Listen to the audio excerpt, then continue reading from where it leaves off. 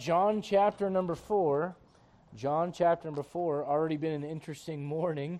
Our son was singing in DBC and hit himself on the nose with his own hand. How do boys do this stuff? I mean, it takes amazing talent, right? There's a part of me that wants to go, what are you doing? There's another part of me that goes, man, that's amazing. How'd you do that, you know? Anyways, the church rolls on. John chapter number 4, we're going verse by verse in our Bible, in the Gospel of John in particular. And there's a lot of things I could say about John this morning, just by way of repetition. It's got some things in the Gospel. There's some things in the Gospel of John that you will not find anywhere else. And I was talking with my daughter about that on the way here. I'll give you one of those things. Peter getting restored to the Lord. If that is not recorded in Scripture, you know what it looks like? It looks like Peter denies the Lord, and the next thing you know, in the book of Acts, he's preaching and 3,000 people get saved. And that's not how life works. There's a reckoning that always has to happen between you and the Lord in order to move on. And so John records that, whereas no other gospel in the Bible records it. John gives us the conversation about the new birth. John chapter 3, we already read about that.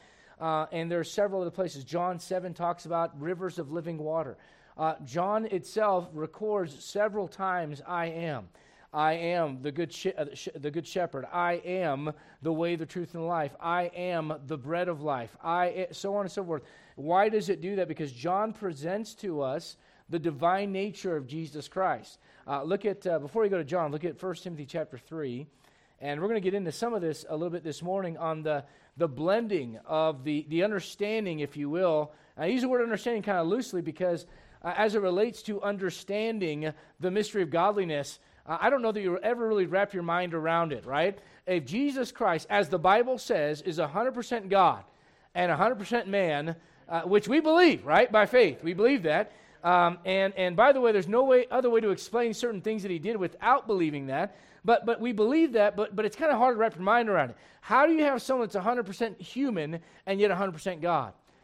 I mean, think about this. God, the same one that flung the stars out into existence, now comes as a baby in a manger and needs a diaper change. That's weird. That is. Right? But by faith we believe it. Look at 1 Timothy chapter 3.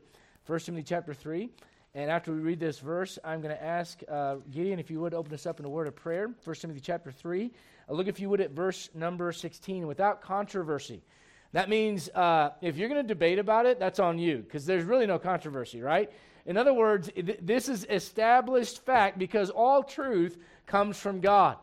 When someone says there's no absolute truth, okay, then I'm going to shoot you and take your car. No, you can't. That's not right. Well, why not? Well, it's against the law. What if it becomes okay in the law? I mean, you realize there have been times in certain places throughout the world where taking someone's property was completely okay within the law, and killing someone simply because of their race or gender or whatever else. And so here you are. You got to be able to say there's an absolute right, there's an absolute wrong. Where does that come from? Well, it comes from God. So God says without controversy. In other words, if you're going to debate about it, you're wasting your time. I've established it as fact. Without controversy, great is the mystery of godliness. God was manifest in the flesh. And let me just stress this. It is not he was manifest in the flesh, or it was manifest. It's God was manifest in the flesh. That's the right wording.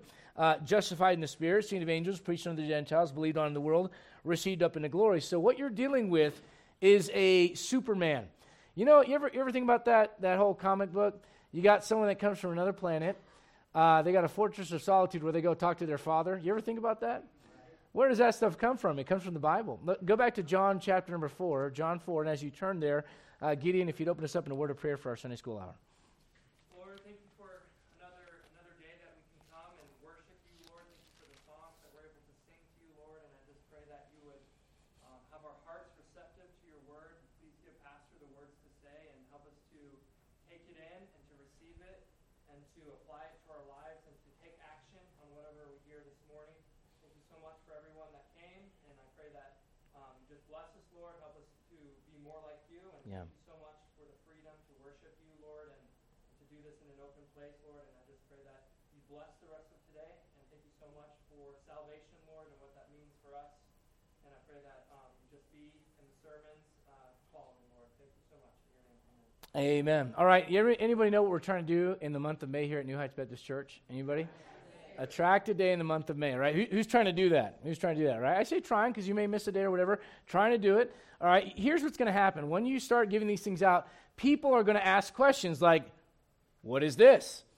Right? And so you have an open door to converse, to talk with them about Jesus Christ. When you start talking to people about the gospel, you'll learn after a while there are certain arguments that come up over and over and over and over, or certain areas of doubt that will come up over and over in people's minds that will keep them, if you don't help them get past those, that will keep them from hearing what they need to hear. All right, anybody know what I'm talking about? Anybody ever try to talk to someone about the gospel and they bring up, well, I'm a Catholic, or I'm a Methodist, or I'm this or I'm that, and it's like, look, man, God's not checking cards in heaven. You're either saved or you're lost, right? But there are things that people bring up, kind of almost like I don't know, like a force field. Like, well, this isn't going to penetrate, and you got to find a way to get around it. Jesus, I think, the greatest example in the entire Bible about how to deal with people when it comes to their soul and the longings of their soul, the issues of their life, is here in John 4. Look at John 4, verse number 1, rather. And when therefore the Lord knew how the Pharisees had heard that Jesus made and baptized more disciples than John, though Jesus himself baptized not, but his disciples, he left Judea and departed again into Galilee. And he must needs go through Samaria. I'm going to stop there. Let me just say this much. There's a principle there in verse number 2 that I think is pretty critical to get a hold of. You need to understand this. The Lord has called you to, if you're saved, the Lord has called you to labor for him. And let me go a step further. He's called you to labor with him, which is an honor and a privilege. All right? But notice in verse number 1, let me ask you a question. Who is being credited with the baptism? Verse 1. Jesus. All right, how about verse 2? The disciples. It's not a trick question. Everyone's like, I ain't answering. I'm not saying anything. So in verse 1 is Jesus getting credited for the baptism. And then in verse number 2, it's the disciples getting credited for the baptism. You know what that shows you? It's the Lord's work. It's not ours. All right? But it's his work to do through us. Look at 1 Corinthians chapter 3. 1 Corinthians chapter 3. And a principle you need to get a hold of. When the Lord is saying, hey, I want you to go talk to that person, or hey, I want you to get involved in that ministry, that's not really where you ought to be like, well, I don't really want to. I don't have time for it. That's God inviting you to be a part of something supernatural and eternal. 1 Corinthians chapter 3, look if you would at verse number 9. For we are laborers together, what are the next two words? With God.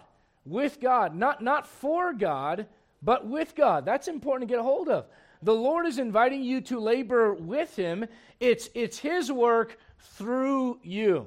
And I think one of the hard things that people struggle with in ministry is either they come to a place where they go, it's God's work and I need to do nothing, right? Almost like an hyper-Calvinistic approach to things, like God is doing it, I don't need to do anything. That's not true. That's called laziness, okay? All right? But the other extreme is, I've got to do it. Siri, I don't need to talk to you right now. Isn't it amazing? There are times where I've literally said, hey, you, hey, you, hey, you. She doesn't say anything. I'm preaching, blah, blah, blah, blah, blah, blah. The devil's in this thing. All right. Anyways, so you understand the other extreme is, I've got to do it, and there's no thought, there's no concept that it's God's work. So when people rub you the wrong way in ministry, if you're not aware that it's God's work, you'll snap at them. And you'll rip people apart when all they need is some healing. You know why? Because it's God's work. But if you forget that, then it's all about what I'm doing, and they're not paying attention, and they're not contributing like I am. You know what happens in ministry? You've got Martha syndrome. You say, what is that? Lord, I'm busy. I'm doing everything. And look at stupid Mary over here. Lord, when are you going to address Mary? All she's doing is sitting down and listening. And Lord, I just get her to do something. And the Lord's like, actually, since you brought it up, Martha, she's actually doing a good thing. You say, what is that? You kind of have to be aware when it's time to sit down and shut up and when it's time to get up and do something. And you say, what does that go back to? Leadership of the Holy Spirit. And remember that the ministry, it's a weird dynamic, because you know what you want people to do? You want them to take ownership in the sense of accountability. But you don't want them to take ownership to the extent they go, this is mine. You know, this is not even Pastor 8. This is God's. I've met some pastors who think the church is theirs. This is not a corporation with a CEO running. This is a pastor and the body of Christ assembled here to get the ministry, get the gospel out, and push forward the ministry of Jesus Christ in this local church. You know what that takes? A mindset of a servant. Look at Philippians, if you would. Philippians. You know what it is? God, in the end, God gets the credit. God gets the credit. Philippians, you may or may not remember the story. Philippians chapter, looking for, I got the wrong reference. I think it may be chapter 1. No, chapter 2, sorry about that. Chapter 2, look if you would at verse 5. Have the right mindset. You want to have a ministry mindset? Here it is. The ministry mindset is simply this. It's that it's God's work. I've got a responsibility in it, but at the end of the day, He gets the credit. I'm not the owner, I'm the servant. And people have a hard time with ministry because they forget what defines the word. Oftentimes they'll say, oh, that guy, I've been in, corporate settings and they know I'm a pastor, go, oh, Adrian's a minister. And what they really think is that they expect me to go, oh, like some kind of like, halo and light shines down. You know what a minister is? It's a servant. That's what a minister is. Look at Philippians chapter 2, verse 5. Let this mind be in you, which was also in Christ Jesus, who being in the form of God, he's God manifest in the flesh, we saw that, thought it not robbery to be equal with God, but made himself of what? And took upon him the form of a what? You know a servant doesn't say, this is mine. The first time the word, there's another word in your Bible that I would encourage you to look at 1 Corinthians chapter 4. 1 Corinthians chapter 4. And look at verse number, I think it's 2. Someone correct me if I'm wrong. But it mentions that there's something that's required in stewards. Verse number 1, verse 2, verse 1, 2. All right, so look at verse 2. It is required in stewards that a man be found what? Not talented. Not talented. I was talking with my daughter about this, talking about the balance when it comes to music, because you ought to give it your best. And if you can harmonize, harmonize. And if you can do stuff really well, do it really well. But you never want music to become so professional in a church that it's all about the talent, because then you lose sight of the ministry aspect. Every once in a while, I think you got to get someone up there that can't hold a tune in a bucket. And some of you are like, that's me. Come on up. Come on up. You know why? Because you know what it is? It's supposed to be ministry. And if that's the best you can do and you're doing the best you can for Jesus Christ, this ain't America's Got Talent, people. All right? And this is not American Idol or The Voice or whatever. We're going to have spinning chairs and we turn around and go, oh, let's get that one. That's not where we're at, all right? We live in a modern church age where this is idea where everything's entertainment. I came to church to be... No, you did not come to church to be entertained. You should have come to church to be ministered unto. Those are two different things. All right? So the idea is this. If you are a servant, you are also... There's another word in your Bible that is synonymous with that, and here it is, steward. Matter of fact, I won't have you go there, but back in the book of Genesis, it uses the term steward and servant interchangeably for a man named Eliezer, the man that was the steward, the head servant in Abraham's house. So you know what that means? When I come to church, I shouldn't be thinking, who's going to shake my hand? I should be thinking, who can I be a blessing to? I shouldn't be thinking, what programs are here for my kids? And my kids have these needs. I should walk in with my children going, what can we do to be... Now look, when you're visiting for the first time, we understand it's different. You don't know the lay of the land and all that. I'm talking about our regulars. When you come to church, it shouldn't be about us. It should be about Him and other people.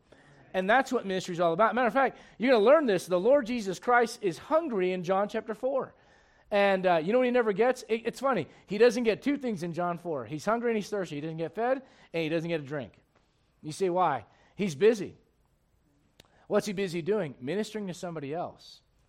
And ministering to somebody else that probably thought he's the last person that would want to talk to me. I want you to envision in your mind right now, what does that person look like that in your mind you go, that's the person I'd be scared of talking to. Now, for some of you, it might be, someone driving around in a Mercedes in a three-piece suit. For some of you, it might be someone that looks like they just came out of a gang, out of prison. For some of you, I don't know what it might be. It might be someone that you can look at and go, man, they just make me uncomfortable. I'm going to say something that's going to make everybody uncomfortable. Sometimes, and look, this is not a matter of righteousness. It's just a matter of human nature. Sometimes when you're around people that you are not accustomed to being around, maybe someone from a different race, oh, he just said the R word. Maybe sometimes you're a little uncomfortable. Can I tell you this? It's good to get out of your comfort zone and talk to people you wouldn't normally talk to. All right, I think this. I think if you're nice and proper and you've been raised in church your whole entire life, it's incumbent upon you to find someone that looks the exact opposite from you and go witness to them. And I think this. I think if you just look like you just fell out of a tackle box and you got piercings all over you and you're all tatted up and everything else, you ought to find someone that's driving a nice car, dressed really nice, and go talk to them. You say, why? Just to put your flesh down. Just to remind you it's not about your talent. It's about God, and it's about ministering to other people. And so in this chapter, you find one of the greatest chapters on soul winning and on the ministry, which is God's work, our hands, but at the end of it all, His credit. Look, if you would, back at John chapter number 4. John chapter number 4. John chapter 4. And by the way, there's some wisdom you can glean from the Lord when it comes to ministry as well. You know, there are some things that matter more than others. You know that in your life. Listen to me, if everything's a priority, nothing's a priority. You're going to have to learn to sacrifice certain things in order to gain certain other things.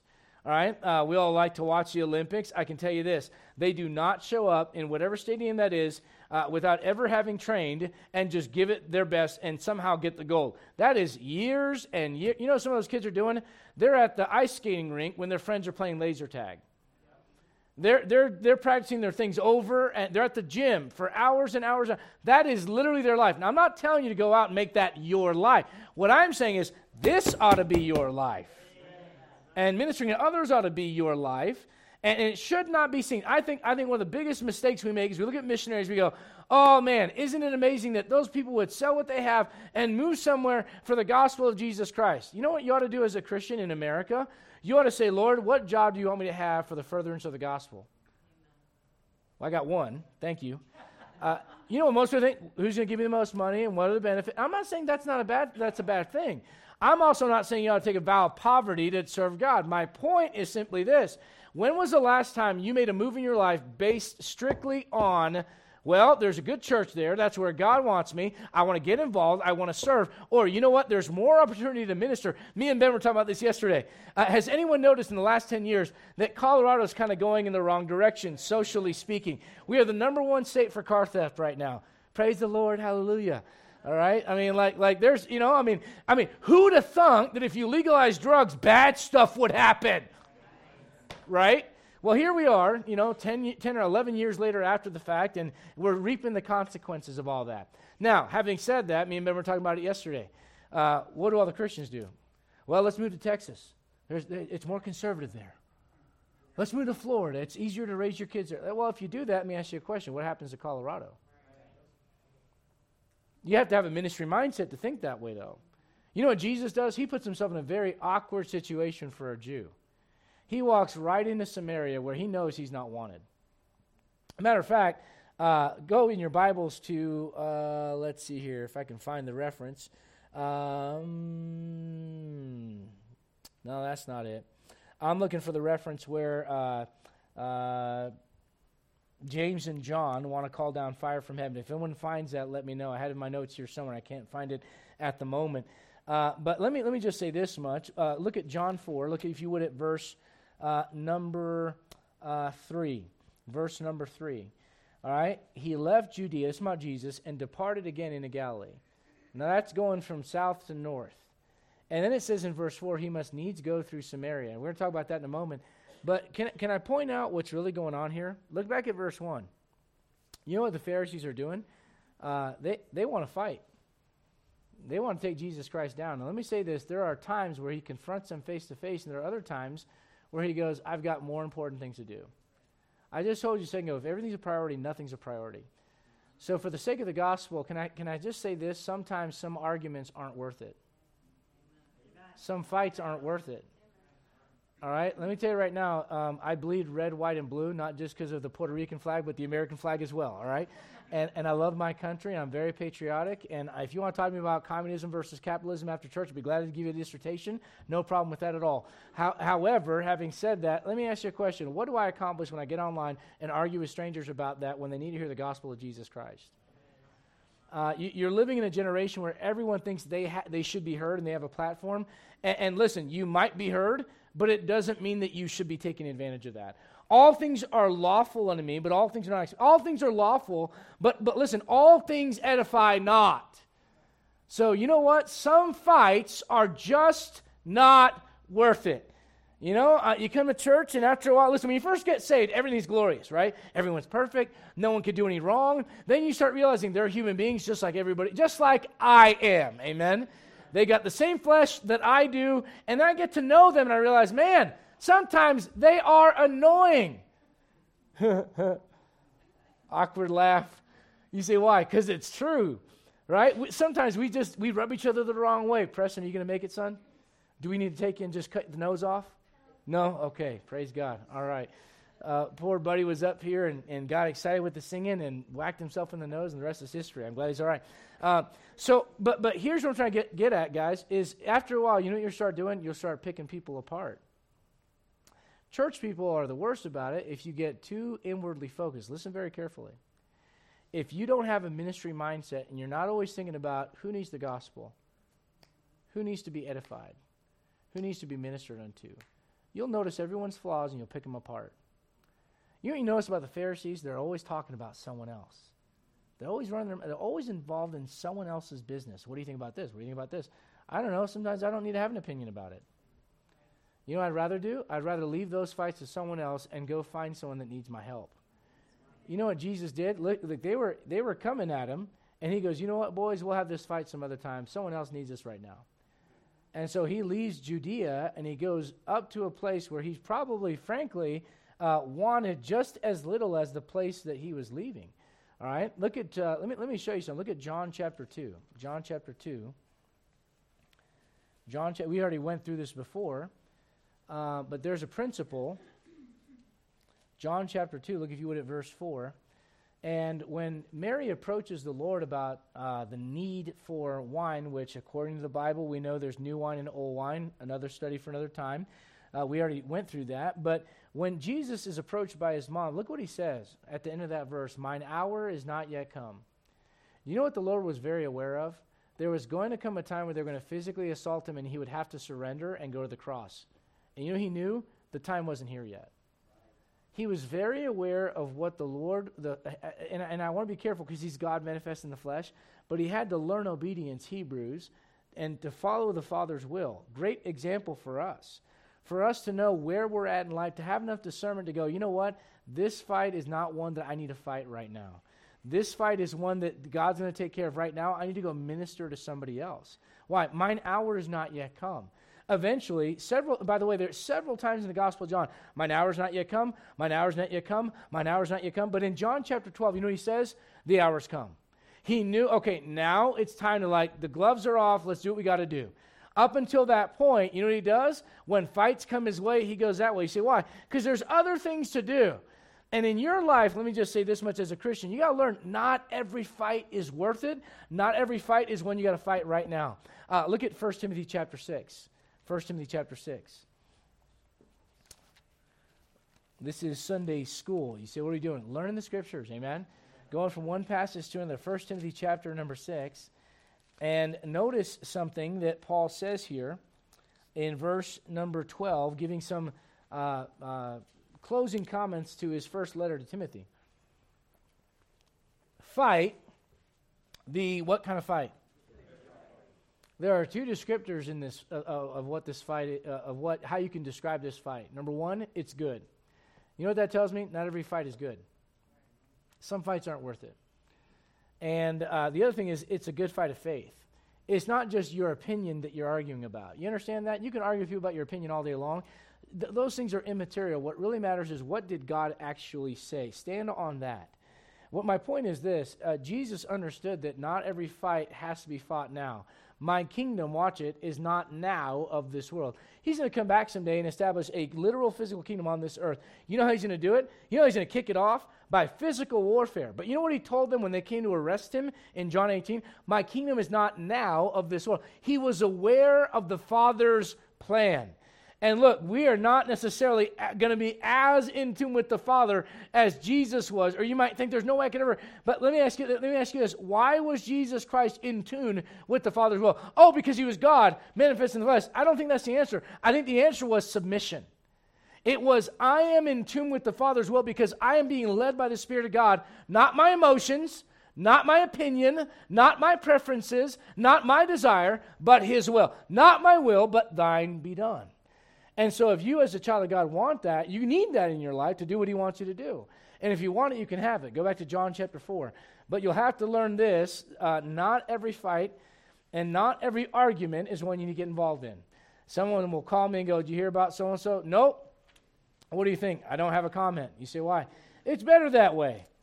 It's better that way. I don't need to get involved. You know the Bible says about a man that meddles in other man's businesses. You know what he calls it? You know what he says about that? It's like grabbing a dog by the ears and shaking it. The implication is you are going to get bit. And when you get bit, don't go, oh, I'm suffering for the Lord. No, you're suffering for you. Big difference. John chapter 4. John 4, the Lord shows us, again, that not every fight is worth fighting for, but also, let me point this out. Look at verse 4. It says this, describing what the Lord is doing. He must needs go through Samaria. He must needs go through Samaria. Let me just say this much, or more of a question, I guess. When you look at your schedule this week, where do you need to go? What do you need to do? Is any of it ever based off of reaching somebody else? You know the Lord, he didn't, listen, I'm sorry, there's ways around things. Look at Luke chapter 9. I think this is the reference I was looking for. Look at Luke chapter 9. One time, he goes into a village of the Samaritans, and we talked about who the Samaritans are last time we did this. He goes into a village of the Samaritans, just like he is right now in John 4, and they don't receive him. They basically say, we don't want you around. You say, why? He's a Jew, they're Samaritans, all right? And you're going to learn through this chapter, this lady throws at him like every single argument you can throw. She goes, well, we're from different cultures. You're Jewish, I'm Samaritan. You're a man, I'm a woman. There's the gender argument. There's a cultural argument. We worship in this mountain. You worship in that mountain. There's the religious argument. And can I just say this? Jesus Christ kept the main thing the main thing. He did not argue about politics or culture or who's right and who's wrong and all these little minutia details. All he did is he go, yep, but you know what you're missing out on is living water. He brought it back to the very need that woman had. That is a great soul winner. That's someone that understands that, listen, when people deflect and bring up arguments like that, it's not because that's the real issue. I talked to someone not that long ago. They were sitting right over here, and after church, it was me and Richard and a couple guys, and talking to this young man, and he says, what about this, and what about that? I finally said, look, I can answer every one of your questions. If I did, would you say that you need to accept Jesus Christ as your Savior? You know what he said? I don't know. I said, you know what the real issue is? It's not about Noah's flood. It's not about where Cain got his wife. It's not about any of that stuff. You know what it's about? It's about you don't want to submit to truth. You know it's right. You don't want it, so you're deflecting all these other things out there. And if you learn to deal with people, you got to learn to deal with that. You got to not get mad at them and not, but kind of get to the point and go, hey, you're missing the real issue. Because if I answered all these questions and you reject Jesus Christ, you will have a lot of knowledge about God and die and go to hell. So you missed the whole thing, right? Look at Luke chapter 9. Luke chapter 9. And let me just say this much. Jesus did not have to go through Samaria. But it says he had to. But he didn't. You know what that tells you? He had to because of his desire. He had to because of his passion. It wasn't like he had to go. There's ways around places. Am I not right about that? You can find an alternate route. As a matter of fact, they did in another place. Look at Luke chapter 9, verse number 51. And it came to pass when the time was come that he should be received up, he steadfastly set his face to go to Jerusalem, and sent messengers before his face, and they went and entered into a village of the Samaritans to make ready for him, and they did not what? Receive him. Just like it says in John 1, as many as received him, to them give you power to become the sons of God. They did not receive him in their town because his face was as though he would go to Jerusalem. Now, let me show you what James and John, they're like, okay, here's our alternate ministry plan. You ready for it? Verse 54. And when his disciples, James and John, saw this, they said, Lord, wilt thou that we command fire to come down from heaven and consume them, even as Elias did? I love it. Like, since they're not accepting us, can we just have them killed? You know, can we just burn them all up? And the Lord responds in verse 55. He turned and rebuked them and said, you know not what manner of spirit you're of, for the Son of Man has not come to destroy men's lives, but to save them. But look at verse 50, look at the end of verse 56. They went somewhere else. You know what that shows me? He did not have to go to this particular town where this particular woman was going to be going to that particular well. You say, why did he have to go? Because he wanted to reach that woman. Is this starting to make sense? Like, in other words, where in your life do you go, I've got to do this, and at the core of it, it's not your dog or your family or your money or your job. It's someone else that needs Jesus Christ. Where will you break your schedule? Where will you break your idea of what your life needs to look like in order to help somebody else?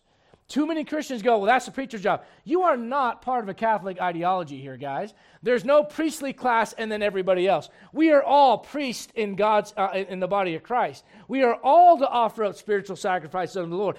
Yes, I am called to full-time ministry as the pastor of this church. That does not absolve you as a Christian from doing what you can to reach others with the gospel of Jesus Christ. You also are a part of that ministry. Look, if you would, at 2 Corinthians chapter number 5. 2 Corinthians chapter number 5. You say, Pastor, I thought this was Sunday school and you were just going to teach. We're going to call this treaching. It's kind of like teaching and preaching at the same time, right? 2 Corinthians chapter 5, look if you would at verse number 18. And all things are of God, who hath reconciled us to himself by Jesus Christ, and hath given to, what's the next word? Not me, not the Apostle Paul, not the ministry of apostleship. He's given unto us the ministry of what? You know what that is? To bring others to Jesus Christ. Just like someone did that for you. You know what Jesus is doing? Go back to John chapter 4. You know what he's doing? He's carrying forth the ministry of reconciliation. He's going and seeking someone out that, by the way, is out of his way. It's a place where he would stand out. It's a place where he might be rejected. It's a place where he would not automatically fit in. And yet it says he must needs go through Samaria. Let me just, again, challenge you one more time. This week, when you lay out your schedule, will there be any time, any place in that schedule where you go, I need to reach that, I need to pray for that person. I need to talk to that person about Jesus. I need to reach out to that. Now, don't do this. We haven't seen you in months. Where you been? Don't do that. Reach out to them and say, hey, how you doing? What's going on? You know what I've learned? When I reach out to someone and they haven't been around for a while and go, hey, how's it going? They automatically just want to tell me why they haven't been at church. And I don't need to hear any of that. I want you to know I care about you. I want you to know I'm praying for you. I ran into someone yesterday, and right away, like, oh, man, our kids' sports. I said, look, man, don't worry about it. I'm just glad to see you. And when you can make it back, come on back. We'll have the doors open for you, amen? But the idea is this, though. Our job is to reconcile people to the Lord. Starting with those that are lost, and then with those that are saved as well. You've got Christians who, and let me ask you this question. You ever backslide a little bit? Now, look, if you were raised in church, it's second nature to be in church. But let me tell you something right now. Someone that gets saved a couple months ago, and they start struggling in things, and you don't see them, I've heard, now thankfully never in our church, but I've heard Christians say, I knew they wouldn't make it. Stinking Pharisee. What did you do to help them? Not a stinking thing. When someone talks that way, you know what their problem is? They're bitter. And they're usually bitter about their own failures, and they want to project it on other people. You say, what are you doing? This is called, I guess we could just call this Ministry 101, or other things I've learned in the last 12 years of my life, you know. But the point is this. The point is that the Lord went out of his way to reach this woman and to give her the gospel. And the idea is this. It should be the same with us. Look at John chapter 4. Look at John 4. And look, if you would, at verse number 5. Then he cometh to a city of Samaria, which is called Sychar. Gives you the name of the city. Near the parcel of ground that Jacob gave to his son Joseph. So there's historical context there for why the Samaritans would say, hey, we're just as much Jews as you guys are. And obviously there's a cultural conflict there. And the cultural conflict comes, we read it last week in 2 Kings, when the king of Assyria brought the Jewish priests back to the land, but he had them mixed with people from all over the world in that part of the world, and they brought their gods into the land, and they didn't know what to do, so they bring the Jewish priests back, and they kind of mix the gods of the heathen with the God of the Bible, and it's kind of a mess. And ever since then, the Samaritans and the Jews, man, they don't get along. And so there's cultural conflict there. Look, if you would, at verse number 6. Now Jacob's well was there. So this means, like, we've got claim to something that historically is of value to the Jewish people, and it's on our turf, right? And so the Lord goes, and what does he do? He sits on this well. Jacob's well was there. Jesus, therefore, being wearied with his journey, sat thus on the well, and it was about the 6th hour. Now, theologians have argued the 6th hour. Is it Roman or is it Jewish? In other words, if you're talking about a Roman hour or the Roman day, all right, the Roman day basically starts at midnight, right, and goes to, 11:59, right? Kind of how we do it right now. The Jewish day is basically sunrise to sunset, generally 6 a.m. to 6 p.m., right? And so in the Jewish day, the 6th hour would be noon. The argument against it being noon is they go, well, that doesn't make any sense because that's the heat of the day, and people don't come to get their water in the heat of the day. But let me subscribe to you a different thought. I believe it is the 6th hour according to the Jewish day, and here's why. Did you ever notice how much time Jesus has with this woman one-on-one? And no one else ever shows up? You ever notice that he sends his disciples to buy meat, kind of giving the implication that it's lunchtime in the market? Do you ever notice that not only that, but when you start digging into this lady's story, she's not exactly someone that you go, now young ladies, you need to follow her example. She's, how shall we say, maybe a woman of the night, not someone that's got a great reputation.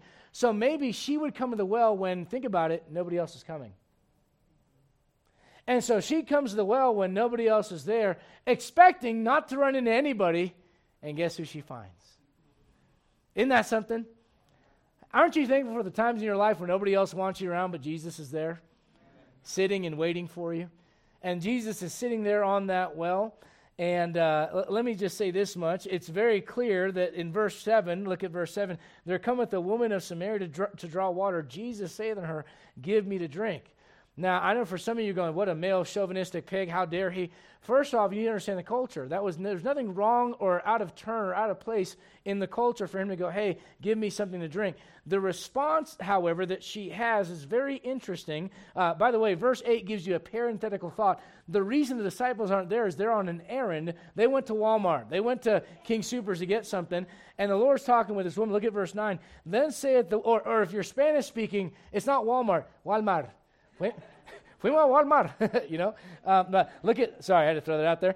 Look at verse 9. Then saith the woman of Samaria unto him, how is it that thou, being a Jew, cultural argument, askest drink of me, which am a woman, gender argument, of Samaria, for the Jews have no dealings with the Samaritans.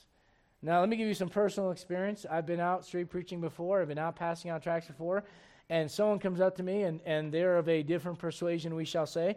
And they go, so you think I'm going to hell because I'm gay? First off, my name's Adrian. It's nice to meet you. Like, let's start there, And secondly, no, I don't think that. I don't think that for a minute.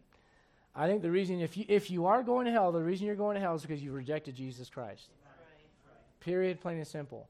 But they want to make it about something else. I don't care to argue about that. Yeah. I know where I line up with that ideologically. I know what I believe about that. I'm not going to sit there and talk with some guy about the choices and the things that led up to the choices in their lives. I'm not going to waste my time with that. We're all sinners. And we can deal with that after the guy gets saved, but let's talk about this first. Why waste time talking to somebody unless you believe that the only way to get to heaven is to clean up your act, which is not what the Bible says about salvation at all. If you could clean up your act, you would not need a Savior. So the Calvinist says, the old school Calvinist theology was this: if you persevere unto the end of your life, that means you are genuinely saved. It's really a bizarre ideology because it says this: you can't work for it, you can't even accept salvation, it just happens to you. But the way to prove that you are saved is by living a clean life. Look, I'm going to tell you right now, if you're saved, you ought to live a clean life. But not because you're trying to make your way into heaven, but rather because you want to be a testimony for Jesus Christ. Here's this woman whose life is clearly a mess. And she's bringing up every argument she can to kind of get away from it. Verse 9, look at this. Then said the woman of Samaria to him, how is it that thou, being a Jew, askest drink of me, which am a woman of Samaria? For the Jews have no dealings with the Samaritans. Does Jesus go into the historical argument? Look at verse 10. Is there any, well, you guys know in 2 Kings you guys blew it, right? I mean, really, this is your guys' fault. You guys shouldn't have done this. You shouldn't have mixed with those people. You shouldn't have adopted their gods. You shouldn't have, let the leftists take over the school, whatever else you could throw in there for all the things going on wrong in our society today. You should have all, okay, but that's not really the issue. That's a deflection. I sat down with people that are married wanting some counseling, and I asked them, are you reading your Bible? Saved people. Why does that matter? It matters all, and it's everything. It's your walk with God. What do you mean? Why am I asking you that? You want me to help you in your marriage, but what source are we going to go to? You want me to point out verses in a book you're not reading to help you in your marriage, and somehow me pointing the verses out is going to make you a better Christian? Read the book yourself. So you know what I'm getting at? There's things that oftentimes people look at and they think that's the issue. That's not the issue. The real issue is over here. And you have to have enough discernment as a Christian and not get involved in all the arguments that people want to throw out. Now, there comes a point where you may have to address certain things. Someone brings up creation and evolution. It's okay to go down that road for a little bit and just point out some common sense things to them. But, man, I wouldn't make that the core of the conversation. I'd bring it back to salvation as soon as I could. You know what Jesus does? Look at verse number 10. Jesus doesn't waste a lot of time there. Look at verse 10. Jesus answered and said to her, if thou knewest the gift of God, and who it is that saith that he give me to drink, thou wouldest have asked of him, and he would have given thee living water. Now, he gets right to it. He gets right past the culture, right past the religion, right past the gender, and goes, let's go talk about this over here. And you notice, look at verse number 11. She starts asking questions, and she's still not there yet. It's still all about the physical. But eventually, look down, if you would, at verse number 15. You know what she says? Sir, give me this water. He eventually gets her on the right track. You know how? By keeping the main thing the main thing. Now look back at verse 7. I want to point something out because we kind of skipped over this, and we'll stop here. But in verse 7, there cometh the woman of Samaria to draw water. Jesus saith unto her, give me to drink. You know what that shows me? He's thirsty. Look, if you would, at verse 6. Jesus, therefore, being wearied with his journey. I just want to talk to you just for a second. We'll finish the thought next week about the humanity. Brother, if you go to the next slide. The humanity of Jesus Christ, all right? And I know we spent a lot of time talking about his divinity. In other words, how he is God manifest in the flesh, but I never want us to lose sight of the fact that he was still 100% man. You say, why does that matter? You know what you're tempted to think sometimes? He doesn't know what it's like. Oh, yeah, he does. He's rejected by his friends. He knows what it's like to be hungry. He knows what it's like to be betrayed. He knows what it's like to be tired. There's not one thing you can go through in life. You go, well, he doesn't know what it's like to be married. Yeah, well, you got me on that one, I guess. But kind of. You see, he's got this bride that doesn't always listen to him. Does he slap her around? Nope, he lays down his life for her. Knowing that she still isn't always going to follow him. Now, someday, up there, it's going to be perfect union, but down here, it isn't that way. So there's not one thing you can go through in your life that you can't. He doesn't know what it's like. Yeah, he does. The Bible says he was tempted in all points like as we are, yet without sin. Can I go one step further? He paid taxes, people. I mean, as Americans, the Lord doesn't know what it's like to deal with the IRS. He had the Roman government. They weren't exactly friendly, okay? What I'm getting at is this. When you start ministering to people, you're going to realize it takes something out of you. And if you're not careful, you'll start making it all about you, and you should be making it about him. And remember, he's been there. He's done that. And if you stay in tune with him, you can have the power to do what he's called you to do to help other people. I'm going to show you next week there's a progression that this lady has where she starts off talking about him as just a man. Then eventually she sees that he's more than a man. Then eventually she sees that he is the Christ, the Son of God. Let's all stand. We'll have a word of prayer and be dismissed and take a 10-minute break there. Hope the Lord spoke to you this morning through the time we had in John chapter 4. Father, we thank you so much for the Word of God, how rich it is, how much it reminds us of, Lord, our needs and the needs of others. Lord, I pray you'd help us somewhere in this week, Lord, to say to ourselves, I have to Lord, not really because I have to, because like it's mandatory, it's obligated, but rather because I want to. Lord, I have a burning desire to tell someone else about Jesus Christ. I have a burning desire to help someone besides me. Lord, would you make us more like you? Would you make us ministers? Lord, help us to remember our place as servants, as stewards of the ministry of reconciliation. God, we love you. We thank you for John 4. Thank you for, Lord, sitting down in a place where maybe nobody else wanted to talk to us, and you talked to us.